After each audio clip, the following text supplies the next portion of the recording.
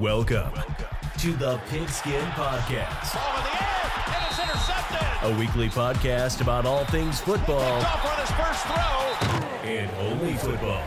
Every week, we'll go in-depth about each team and deliver the best hard-hitting topics. Touchdown! Now, here's your host, Andrew Walker. Welcome back, everyone. This is the final episode before we kick off the 2020-2021 NFL season. And it's the episode that you all have been waiting for. This is our playoff predictions. Now, this year is going to be a little different. This is going to be the first year that 14 NFL teams are going to make the playoffs, 7 coming from each conference. But this is also the first time the NFL has adjusted their playoff format since 2002. The wonderful thing is there's going to be 6 wild card games on opening playoff weekend. So there's going to be 2 more games added because of this new structure within the playoff format. Now, I can't see anybody getting upset about that. I think the only people that might be is when your team doesn't make the playoffs and you're throwing yourself a little pity party and you don't want to watch NFL. I get that.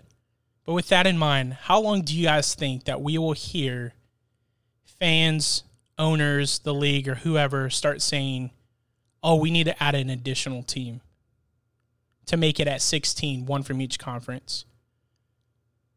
But the thing is, at that point, then half of your league is in the playoffs. And I think in a way that takes the integrity of how the playoffs are kind of structured in a way.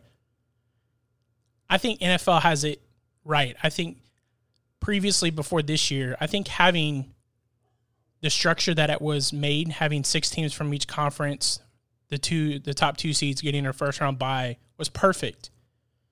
You're going to reward the teams that play the best, and the teams who were good enough to make the playoffs are going to have to, kind of hash it out that first round. But I think with the NFL wanting to expand this, it's eventually going to kind of cripple what the playoffs are about. But we all know why teams, organizations, owners want this is because it's more revenue. More revenue for the NFL is more for the owners and more for the players.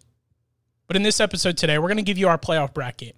We're going to let you know who's going to the Super Bowl, who's going to eventually be the champion. And we're also going to give you our preseason player awards. Rookie of the Year, Defensive Player of the Year, MVP, things like that. We're going to break it down. But starting off with our predictions, with the new playoff seeding this year, like I said, there's only going to be one team that's going to get a first-round bye. It's going to be that 1 seed. No longer is the 2 seed going to squeak in, which is going to make it more important than ever in the final couple games for teams. In previous years, you would see teams come week 17 who would rest their starters because they had already locked up that first-round bye. But going forward, we're going to see teams rest their starters less and less. I personally have never been a fan of resting starters. I get why teams do it. They want to minimize the risk of players getting hurt. But to me, it seems players who get more rest than normal due to either having a bye week or the fact that they don't have to play their final game because the playoff position's already set. I'm not a fan of it. I don't like it. The main reason is because, they should be playing. That's their job, right? But what I'm more afraid of than anything is the fact that they'll miss a beat, so to speak. Look at Baltimore last season. Do you think that had anything to do with them losing to the Titans? The fact that they had a first-round bye and took a rest and kind of took away that momentum? They played extremely flat the entire game against Tennessee. And honestly, you can make the case for the Chiefs too.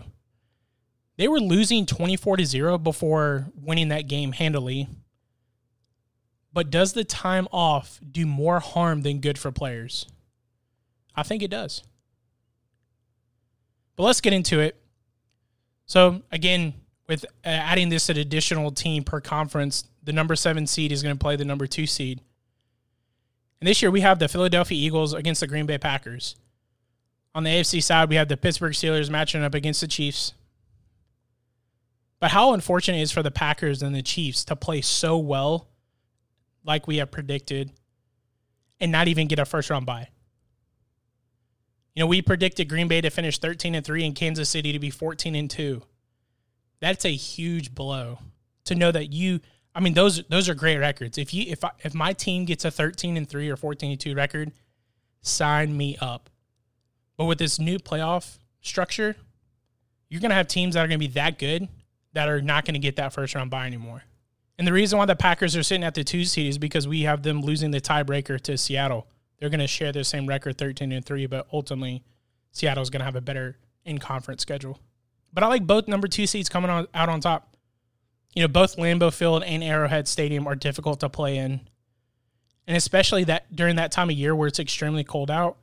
Now, we don't know if there's going to be fans later on in the season, but even with Lambeau Field and Arrowhead, if they're empty or even just have a little bit of fans, I'm still going with them. But if we look at last season, say the playoff format happened last year, the 2 teams that would have squeaked in are the Steelers and the Rams. And this year it's going to be the same case. The Steelers are going to squeak in the playoffs at an 8-8 record. But being matched up against Pat Mahomes is a really unlucky situation. So we have the Packers beating the Eagles, and then we have the Chiefs beating the Steelers. Now the number 6 seeds have to be, we have the Colts and the 49ers. The Colts are going to match up against the Bills. The 49ers are going to take on the Saints. Now, that 49ers versus the Saints game is definitely the most intriguing first-round matchup, in my opinion. Both of the teams have the ability to win it all. And the Colts, they're going to be back after missing last year's playoffs. The thing is with Buffalo, the Bills have everything that you need to beat any team on any given Sunday. Their defense is top 5 in the league. Josh Allen can make plays both throwing the ball and running. And if he can limit his turnovers, the Bills can have a very good season. They're going to be scary good. I mean, after all, we have them going 12-4, right? They have to be good, right? So we got the 49ers and the Bills advancing against their matchups. But the final first-round matchup will be the 5 seed against the 4 seed. And in the AFC, the Browns are going to represent that 5 seed, playing against the Titans, who will be the 4. And then in the NFC, we have the 5 seed being the Bucs against the 4 seed Cowboys. You know, I like the Titans against the Browns in this matchup specifically because in the last 6 matchups that Tennessee and Cleveland have played, the Titans have won 4 of them.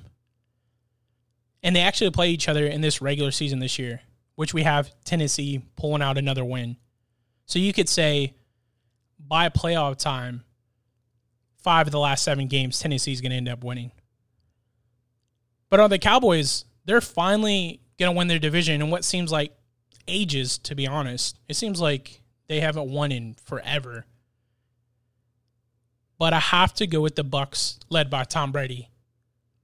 He's going to make the Cowboys' playoff hopes really short. And I don't think this game is going to be close by any means.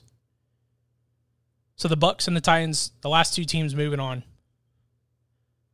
But just like the previous playoffs, the second round, the highest seed is ultimately going to play the lowest seed remaining. So in that situation, the Ravens are going to be the 1 seed. They're going to be squaring off against the Titans, which is a rematch of the 2020 playoffs. And it's the same situation too, meaning Titans have to go to Baltimore to play the Ravens off a first-round bye. And the Seahawks get to play the Niners for the 3rd time.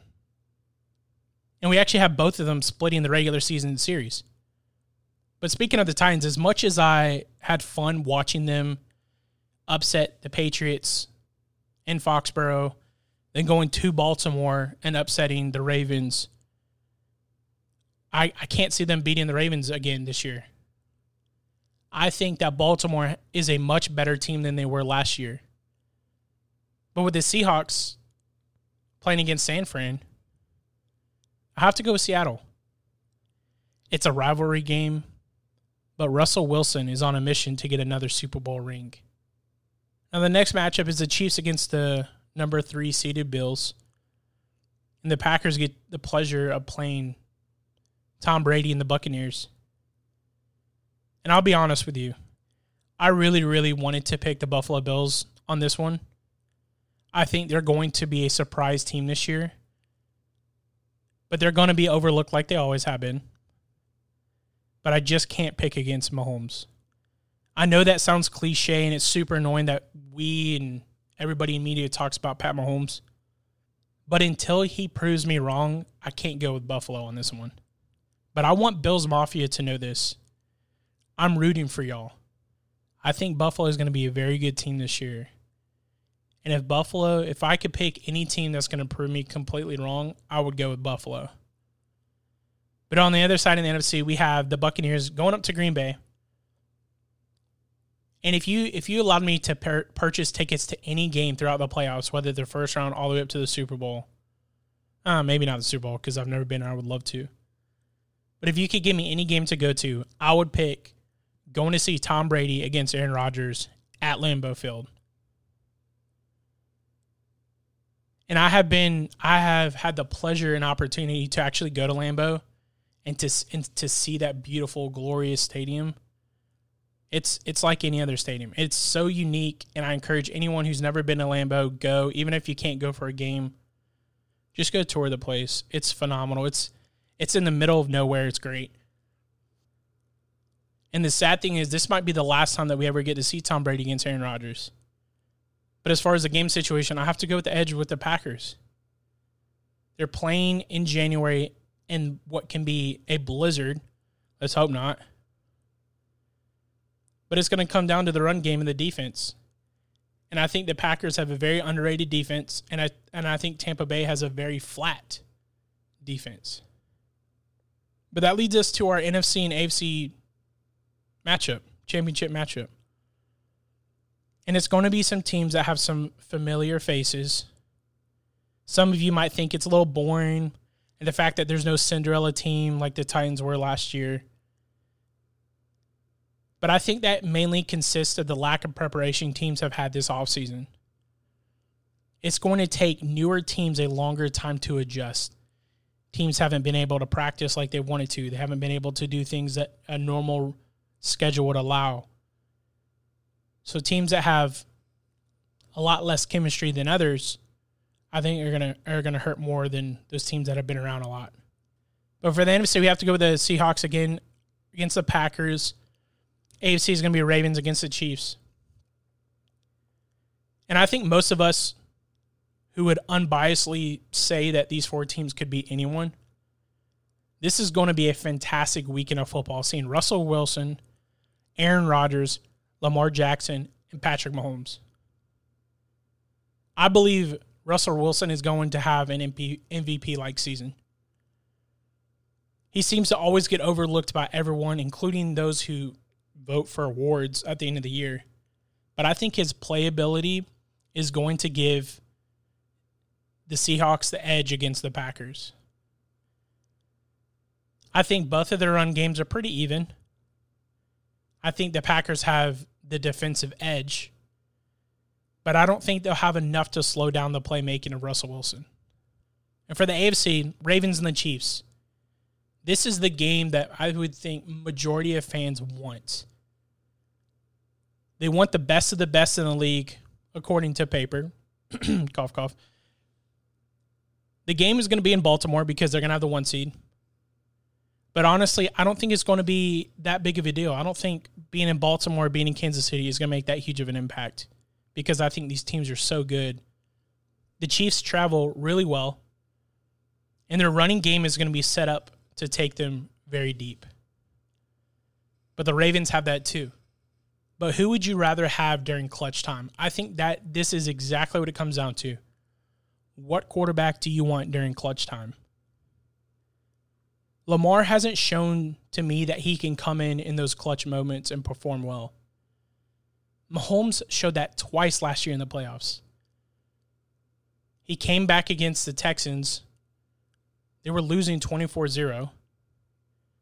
And he also won the Super Bowl. How much pressure is that biggest game on the stage of football?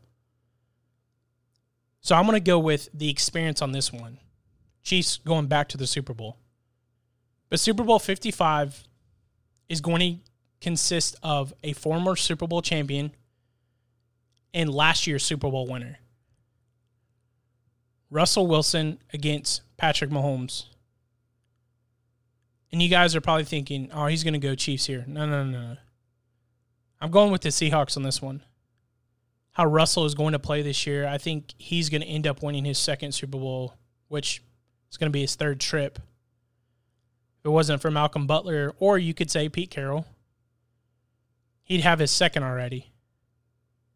But I think ultimately he's going to get his first Super Bowl MVP trophy as well. But those are our playoff predictions. Got the Seahawks upsetting, I guess you could say, the Kansas City Chiefs. But as far as, like we spoke about, our predictions for MVP, Rookie of the Year, things like that. Now with these picks, we wanted to pick players that have never won it. I wanted to pick someone that was kind of like out of the box, maybe a little stretch.